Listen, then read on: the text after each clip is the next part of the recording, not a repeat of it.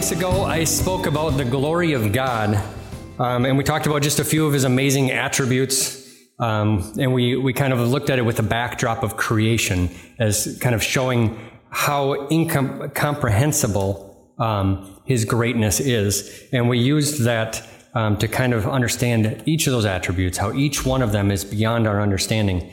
Today, I would like to try and personalize a little bit the greatest of those attributes, which is love. The title of the message today is The Heart of God. Last week, Pastor Don talked about giving, and it was a really good message. If any of you had not heard it, it is online. You can go to the website, and there's a link there. Or if you are a subscriber to Spotify or SoundCloud or iTunes or whatever, it's on there. Look up Bible Center Church and listen to Pastor's message on giving. One of the main points that he gave was you can love. Let me start over. You can give without loving, but you cannot love without giving. And when I was sitting there listening to the message, I was thinking about how I see that played out in my family. And it maybe seems a little bit trivial, but when we're sitting at the supper table, there are times when we almost have to fight over, like, trying to give somebody else the last piece of a favorite food, because we want to show love. We want to show kindness to the other person. Now, that is not always the case. There are other times when I can see the person eyeballing it and quickly devouring the food on their plate in order to make room and give a reason for them to grab that last chicken leg. But on the occasions that it does happen, it's not something that is done because we rationalize it, because we think, okay, he's my brother or my sister or my mother or whatever. So I should love them. And if I love them, I should want to give things to them. And so I guess I'll let them have it.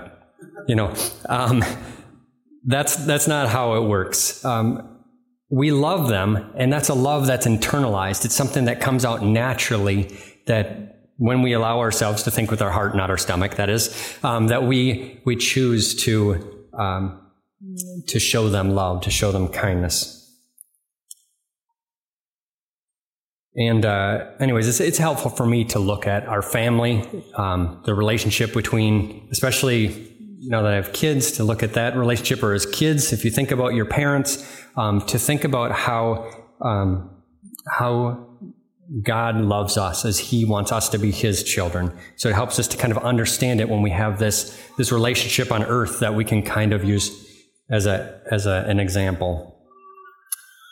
Giving, of course, is only one aspect of how we should show love. We also protect, care for wounds, encourage, comfort, correct, give guidance, and sometimes we just say it out loud, or with a look or with a hug, we say, I love you. Today I'm hoping to paint a picture of the heart of God towards us by describing some of the ways that he loves us. I'm going to pray for the message, and then we'll dive in. Lord, I just thank you that you love us. I thank you that you desire to call us your children, that you've adopted us as your own. Lord, I just pray that as I take pieces of Scripture throughout your word and try and put them together, that it'll paint a clear picture of how great your love is for us, that we can learn how to receive it in a way and internalize it so much that we reciprocate it in a way that's pleasing to you. So we pray this in Jesus' name. Amen. So the first aspect of love that we're going to look at is discipline. Probably not your favorite to talk about, but discipline is part of God's heart of love towards us. In Hebrews 12, 5 through 10, we got a lot of verses today, so I hope it's Bible Center Church, so we're going to have some Bible. So in Hebrews 5 through 10, it says, "And have you forgotten the encouraging words God spoke to you as his children? He said, 'My children, do not make light of the Lord's discipline, and don't give up when he corrects you. For the Lord disciplines those he loves, and he punishes each one he accepts as his child. As you endure, as you endure this divine discipline, remember that God is treating you as his own children. Whoever heard of a child who is never disciplined by its father? If God doesn't discipline you as he does all of his children, it means that you are illegitimate and are not really his children at all. Since we respected our earthly fathers, or respect our earthly fathers, depending on your situation, who disciplined us, shouldn't we submit even more to the discipline of our Father, of the Father of our spirit, and live forever? For our earthly fathers discipline us for a few years, doing the best they know how, but God's discipline is always good for us, so that we might share in his holiness. All right, so God wants to show his heart of love for us by disciplining us. That's how we know that we're his children. If he doesn't discipline us, we're not his. Or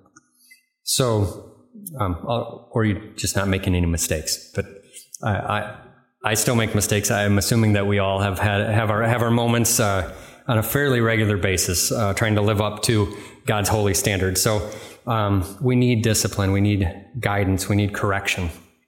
One example of this in the Bible, and this is an extreme example, is King David and his adultery with Uriah's wife Bathsheba. Many of you know this story well, but I'm just going to give a kind of a quick recap.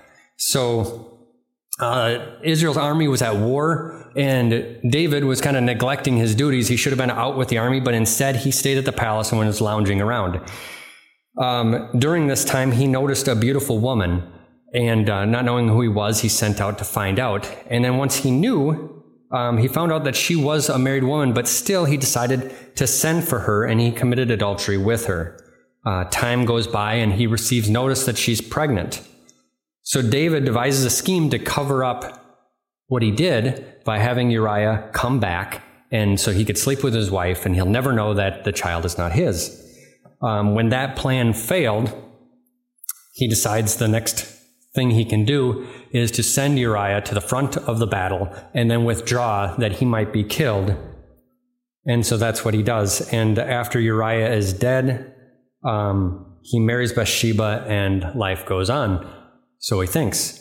Until one day, God sent the prophet Nathan to confront him and correct him. Nathan uses a story to cause David to finally come face to face with what he did, to look in a mirror and see clearly the horrible sins that he's committed and the contempt that he showed for the word of the Lord. Then Nathan told David of the punishment that will be on his household and that the child that was conceived will not live. Now, this is a horrible situation. This is sin that is just, to us, seems very repulsive. To anybody should seem repulsive. It includes adultery, murder, potentially rape, and that Bathsheba had no way of fighting against the order of a king. And at this moment, you might think, sure, David may have been a faithful follower of God, a man after God's own heart in the past, but God certainly cannot still love him. I mean, look, he's pouring out his wrath and anger on him. Now, God certainly was upset with him. He certainly was angry with him. But God also had a love for him. He also, for the glory of his name, and because of his love for him, desired to correct him and restore him. And we get a little insight in this when we look in Psalms 51, where David writes about his response to this correction. Again, I'm not going to read the whole chapter, but I'm just going to highlight some of the phrases that David uses. He starts by recognizing God's unfailing love. He says, "Have mercy on me, O God, because of your unfailing love." Even despite all of these horrible sins, God's love was unfailing. He says, "Wash me clean, purify me. You desire honesty. You have broken me. Now let me rejoice. Create in me a clean heart, O God. Renew a loyal spirit in me. Don't take your Holy Spirit from me. Restore to me the joy of my salvation. Make me willing to obey you. The sacrifice you desire is a broken spirit, and you will not reject a broken and repentant heart. David received God's discipline, and he took it, and he didn't crumble under it. He didn't hide from it, but he received the weight of it, and he responded in brokenness and humility. And if the evidence of David's response to the correction, to the discipline that God gave, isn't enough, if we look forward into the next part of the story, we see that David and Bathsheba, soon after this, conceived another child, and he was born, and his name was Solomon. And soon after, he got word from Nathan again, and the Lord had spoken through Nathan that his name should be Jedediah, which means loved by God. After all this, God still takes his offspring and says, I love you. I love your descendants. I'm not going to remove myself from you. I'm still for you. Thankfully, today we are under a new covenant, and the punishments that David and his family endured we won't see them poured out on us, because God in his mercy poured them out on Jesus in our place. 2 Timothy says that the Word of God corrects us when we are wrong and teaches us to do what is right. So the Word of God, in conjunction with the Holy Spirit, is able to prick our consciences. It's able to cause our hearts to ache and steer us towards repentance. But we must remember, even though we're not going to be under that punishment like David experienced with his child dying and some other things happening within his household lines and promises of some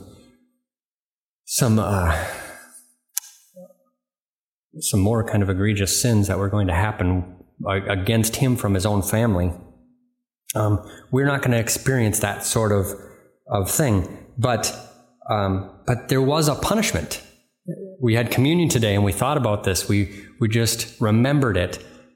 That punishment that Jesus took on him, is part of this correction. It's part of this discipline. When we recognize that we've done something wrong and we need to be redirected, we have to recognize that there was a punishment.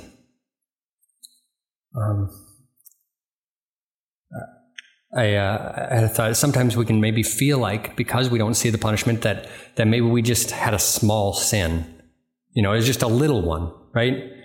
There are no small sins. The Bible says that the wages of sin is death. That's it.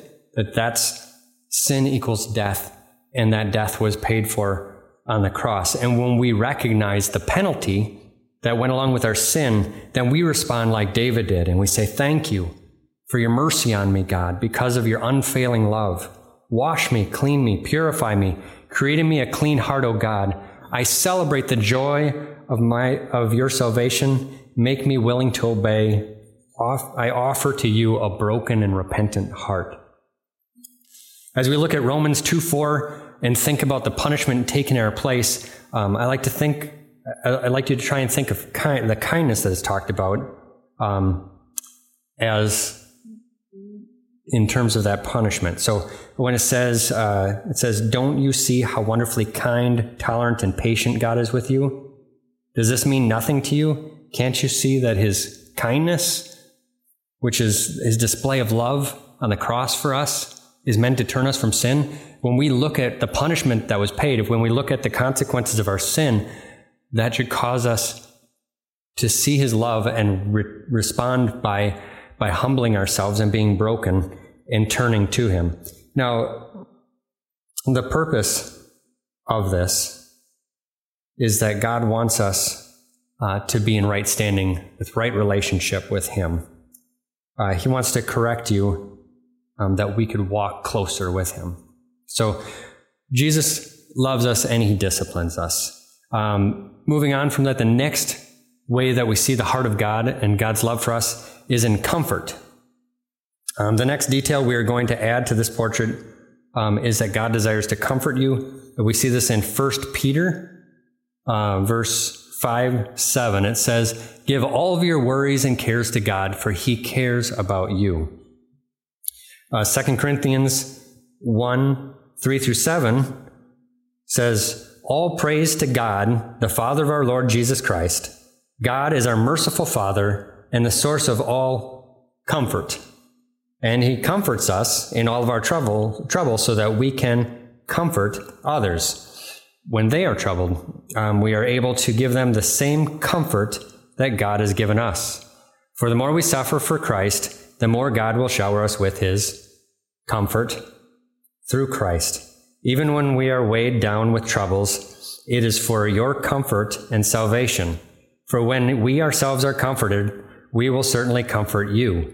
Then you can patiently endure the same things we suffered. We are confident that as you share in our sufferings, you will also share in the comfort that God gives us. So based on this passage alone, we'd have to agree that comfort is a big part of God's heart for us, right? We had about 4 verses there, and I think about 8 different mentions of comfort.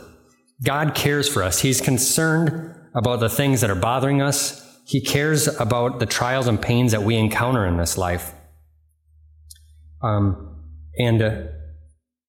He's given us his word, the Bible, to comfort us. In fact, one of the key benefits of Jesus returning to heaven is that he could send us the Holy Spirit, which in the King James refers to as the Comforter. That's in John 14:26. It says, "But the Comforter, which is the Holy Ghost, whom the Father will send in my name, he shall teach you all things, and," remember this, "bring all things to your remembrance whatsoever I have said unto you." So the Word of God offers us comfort, and it's the Holy Spirit that brings remembrance. So that was the clue there. So it says, "He will bring all things to remembrance, whatsoever I have said to you." Now, I know most people, or not most people, but a lot of people complain about their memory, especially when people get older, or for some reason when they're pregnant. And I get the memory loss with age that it seems kind of makes sense that there be a natural deterioration a little bit. I'm not sure, but with the pregnancy stuff, I've just kind of decided I'm not going to argue with a pregnant woman. So we'll just take their word for it.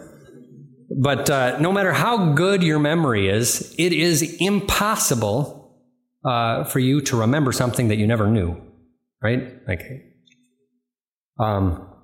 So if the Holy Spirit is going to bring to our remembrance whatsoever he said, then we need to know some of those whatsoevers. So what we're going to do is we're going to just look at a few different things that we run into in this life, and we're going to look at some of the verses that God speaks to us that we can use as comfort. And we're also going to kind of look at some verses that kind of display what his heart is in it, because that's what we want to really get at here, is that God isn't just doing this because he said he would. It's not because he's bound by his word. God has a heart to show his love for us. And in this case, we're going to look at his heart for comforting us. Matthew chapter 5, verse 4 says, "God blesses those who mourn, for they will be comforted." In 1 Peter 5:7, it says, "Give all your worries and cares to God, for he cares for you." So we see there, God wants to comfort us. God cares for us. This is his desire. This is his heart. In 2 Corinthians, actually, I'm going backwards here. I did actually go backwards. So we're going to go to Psalms. You guys, Psalms 34. I thought I read that verse already. Psalms 34:18 says, "The Lord is close to the brokenhearted, and he rescues those who are crushed." He wants to comfort us. I am actually jumping all over the place here. So forgive me, I lost my spot in the notes. I thought I fixed it, and it turns out that I went forward and then backwards and forward again. So, let's see. All right. So, no, I did it right. I was right the second time, not the first time. Wow. I'm glad we're family here, that I can just mess up a little bit and you guys can be okay with it. So thank you for that. All right. So we're talking about how God wants to comfort us in mourning. And when we experience a loss of a loved one, sometimes it can seem more than we can bear. I think most of us here have had that experience at some point in our life. And if we haven't in the past, it's a matter of time before someone that we love is going to pass away, and we're going to need comfort. God's desire is to comfort us. We see this in Jesus when we look at the death of Lazarus. When Jesus saw Mary weeping and he saw the pain and the ache in the heart of those around her, it says Jesus wept. He was moved by the pain and the hurt that his friends had, that his followers had.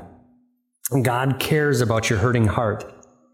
Jesus offered comfort to Martha by saying, and this is true for us today, and this is one of those things that we should lock away. He says, I am the resurrection and the life. The one who believes in me will live, even though they die. And whoever lives by believing in me will never die. We also find comfort in Revelation 21:4, where it says that those people are, when they pass away, they're free from pain. It says, He will wipe every tear from their eyes, and there will be no more death or sorrow or crying or pain. All of these things will be gone forever. Another reason God comforts us is in our worries. One of the first things he says is, don't worry.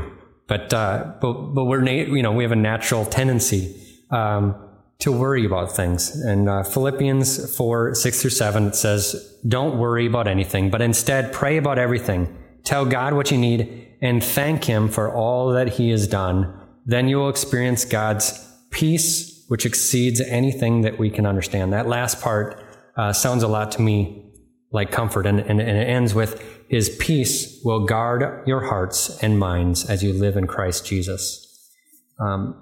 This next verse connects a key aspect of the comfort that we can find in our worry. It says, and let the peace that comes from Christ rule in your hearts. For as members of one body, you are called to live in peace and always be thankful. So both of those verses that are talking about not worrying and finding peace, they also tell us to be thankful, to recognize that God has met our needs in the past.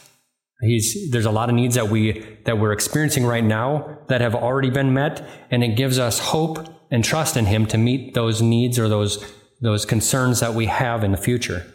And so we just want to remember those as we need comfort, that God directs us to give thanks. We also see in Psalms 23:1-4, it says, the Lord is my shepherd. I have all that I need. It's just recognizing, it's proclaiming that I have what I need. He lets me rest in green meadows. He leads me beside peaceful streams. He renews my strength. He guides me along right paths, bringing honor to His name. Even when I walk through the darkest valley, I will not be afraid, for you are close beside me. You're close beside me. Your rod and your staff protect me and comfort me. I love the reassurance that He is near, that He leads me, that it says that you are close beside me. This is another great verse if you are experiencing any sort of fear about anything, which is another time that God wants to comfort you. Okay, so if you're ever experiencing fear, if you're experiencing fear, or if you ever struggle with fear, it turns out there is a lot of verses in the Bible about fear. I don't know if you've heard this before, but I heard one time that there are 365 verses in the Bible that say either do not fear or be not afraid. So you've got one for every day of the year. So God is providing you with comfort and fear through His Word. But we're going to look at a couple of them. Isaiah 51:12 and Isaiah 51:15. 12 says, I am the one who comforts you. So why are you afraid of mere humans who wither like the grass and disappear? The beginning of that just catches me. It says, I, yes, I. You have to remember, this is God speaking, right? Like when he says, I, yes, I, the king of the creator of the universe, the one who laid the foundations of the earth, I'm the one that comforts you. How can you possibly be concerned about humans and fear of them? It says in verse 15, just kind of emphasizing how big he is. He says, for I am the Lord your God who stirs up the sea, causing its waves to roar. My name is the Lord of heaven's armies. God reminds us here that he is mighty, and what seems overwhelming to us is no match for him. Isaiah 41:4 says, don't be afraid, for I am with you. Don't be discouraged, for I am your God. I will strengthen you and help you. I will hold you up with my victorious right hand. I thought that was kind of interesting because God doesn't have he doesn't have a hand that's not victorious, you know? Like, but he wants us to remember, but God doesn't ever lose. He doesn't have a losing hand. He is always victorious. And so we have no need for fear because we're walking with a God that is always victorious. Next, have you ever felt helpless? Whether it was in a relationship that you couldn't fix, or whether it's a parenting issue and you just don't know what to do or how to handle it, or maybe you just can't find your car keys and you really need to get out the door. God cares for you and he wants to help you. Psalms 121:1-2 says, I look up to the mountains. Does my help come from there? My help comes from the Lord who made the heavens and the earth. Who is more qualified to help you than the one who created the heavens and the earth? I don't know if any of you have ever done this before. I've had times where I'm looking for something important and I just can't find it. And I'm looking and looking and looking. And finally I stop and I actually prayed and asked God, can you help me find this thing? And within a minute, it's like I remember where I put it, or it jumps out at me in the pile of stuff that I've already looked at twice before. God cares about you and he wants to help you. Another story, which I wasn't sure if I wanted to share or not, but I think I'm going to. Gordy was talking during communion about times that we're betrayed, you know. And that's the interesting thing is, you see, Jesus came and he walked on earth and he experienced a lot of these things. He experienced the things that we are going through. So he knows what they're like. God is not so distant that he doesn't recognize the pain that we feel. And Jesus felt betrayal. And there was one time that I had a group of friends, some of my closest friends, and they turned on me. And it was, I felt like my heart was wrung through a ringer. It was just, I couldn't even get them to talk to me so I could try and figure out what even happened. I still to this day have no idea. I was reminded of it just a couple of days ago as I actually ran in to somebody connected with the situation, and it still kind of brought back a little bit of that ache, you know, from an unresolved issue where the people who were closest to me walked away from me. But it's crazy how it's in those moments, it's in those times where you need God, that you experience God in the ways that stick with you for the rest of your life. And so I remember pretty clearly just I was still living in my parents' house, and I was just broken. I was just crying and praying to the Lord, and I prayed and I fasted for a couple of days. And then at a certain point, I just had this amazing breakthrough. And I remember this joy that just filled me. And I'm just like, out of nowhere, it was like nothing changed. Like I said, even to today, I don't know what happened. I don't know why they did this, but in the middle of it, I received this joy to be able to get up and move on and be able to go forward. And it was just, it was incredible. God cares about our hurts, and he wants to offer us comfort.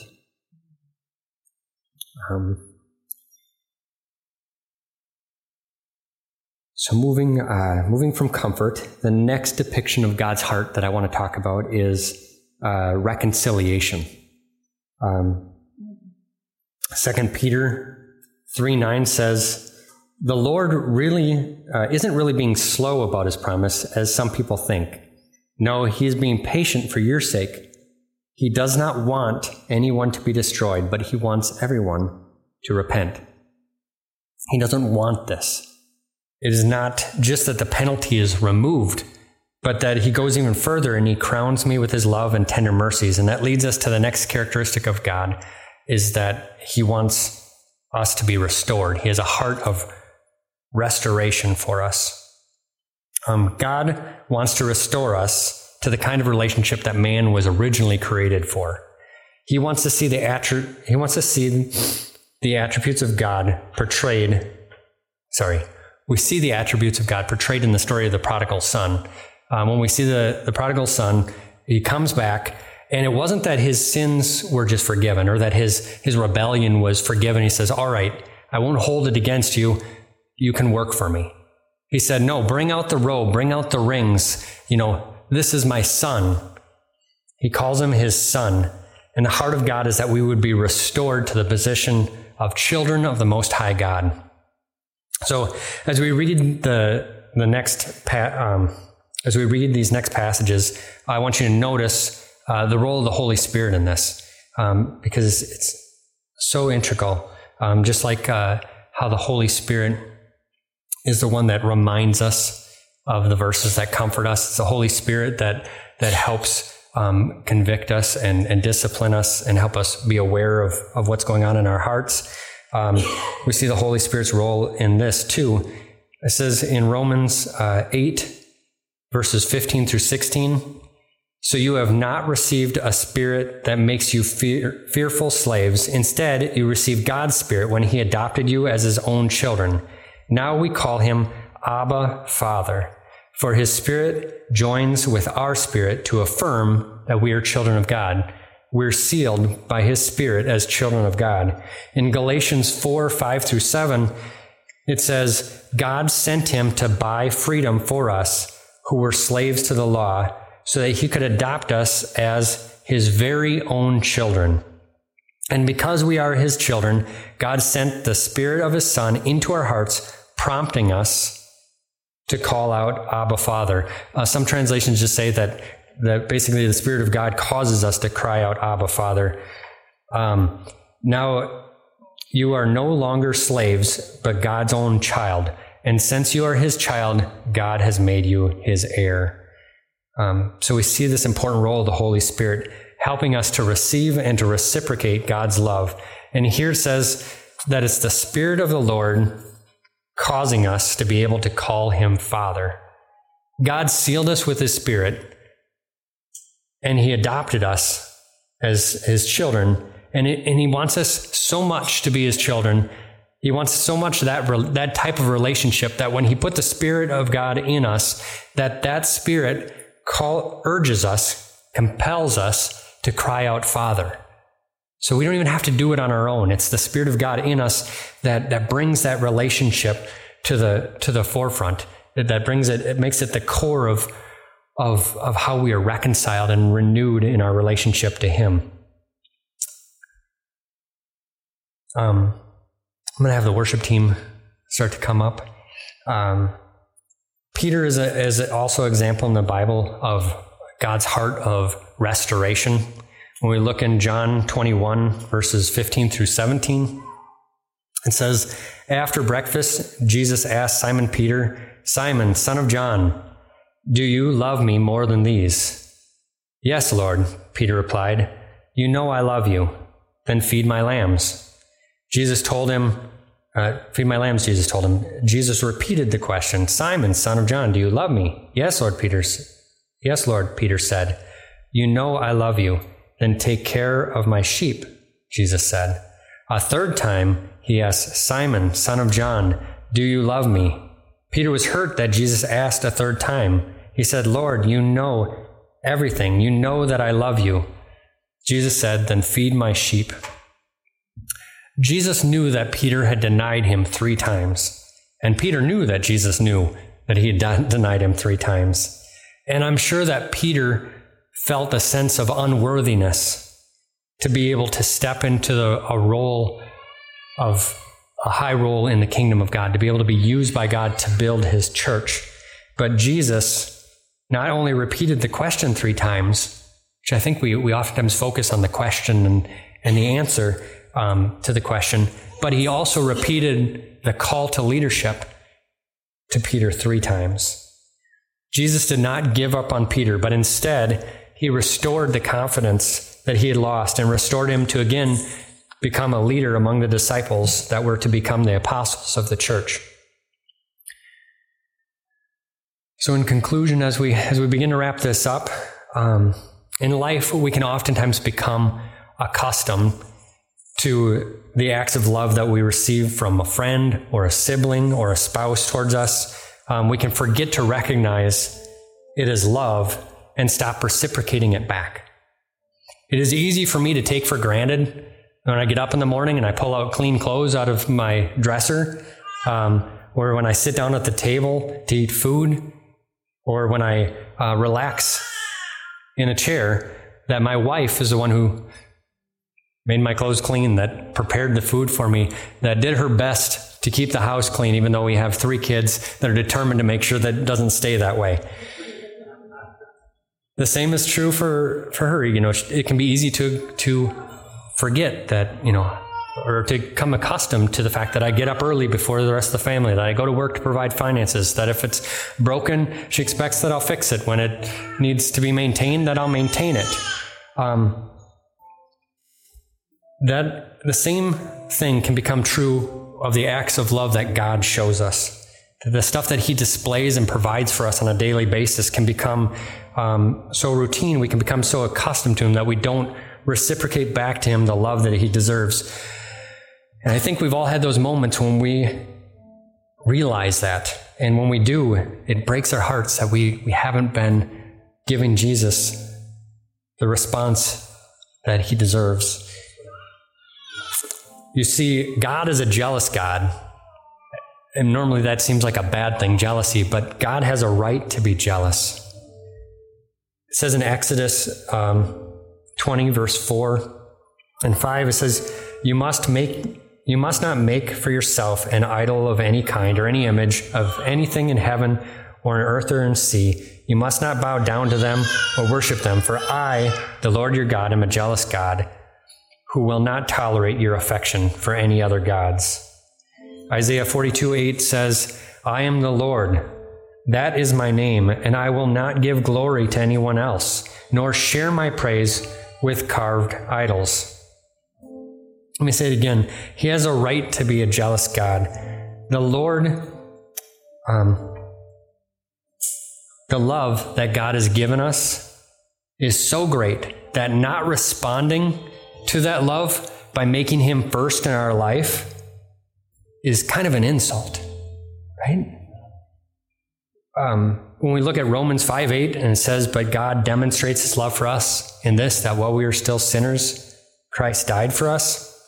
And then we respond by saying, okay, thanks, Jesus. I love you. I'll see you in heaven. And then we just carry on our life just living self-focused. That's not what God commands. And it's not the intimate relationship with us that he longs for. And I know that is not most of us. It's probably not any of us here that would act quite that crassly in view of the demonstration of love that God gave us. But I think that we all experience times when we don't display the wholehearted love for him that he deserves. And there are people out there who do respond to Jesus in the way I mentioned above. I have friends that I worked with that would say that they are Christians or have a Christian faith, but yet it seems like they have no desire to cry out to God, Abba, Father. They don't seem to have that father-son relationship, and it just makes you wonder whether the Spirit of God is truly living in them. Church, the God of the universe wants to know them intimately, and he wants to know us intimately. John 15, talking about the vine and the branches, uses the phrase, abide in me and I'll abide in you. I think this is an intimate union between us and Jesus. Jeremiah 31:3 says, I have loved you with an everlasting love. Isaiah 55:1-3 says, is anyone thirsty? Come and drink. Gordy talked about the table, the supper, the kind of union you have.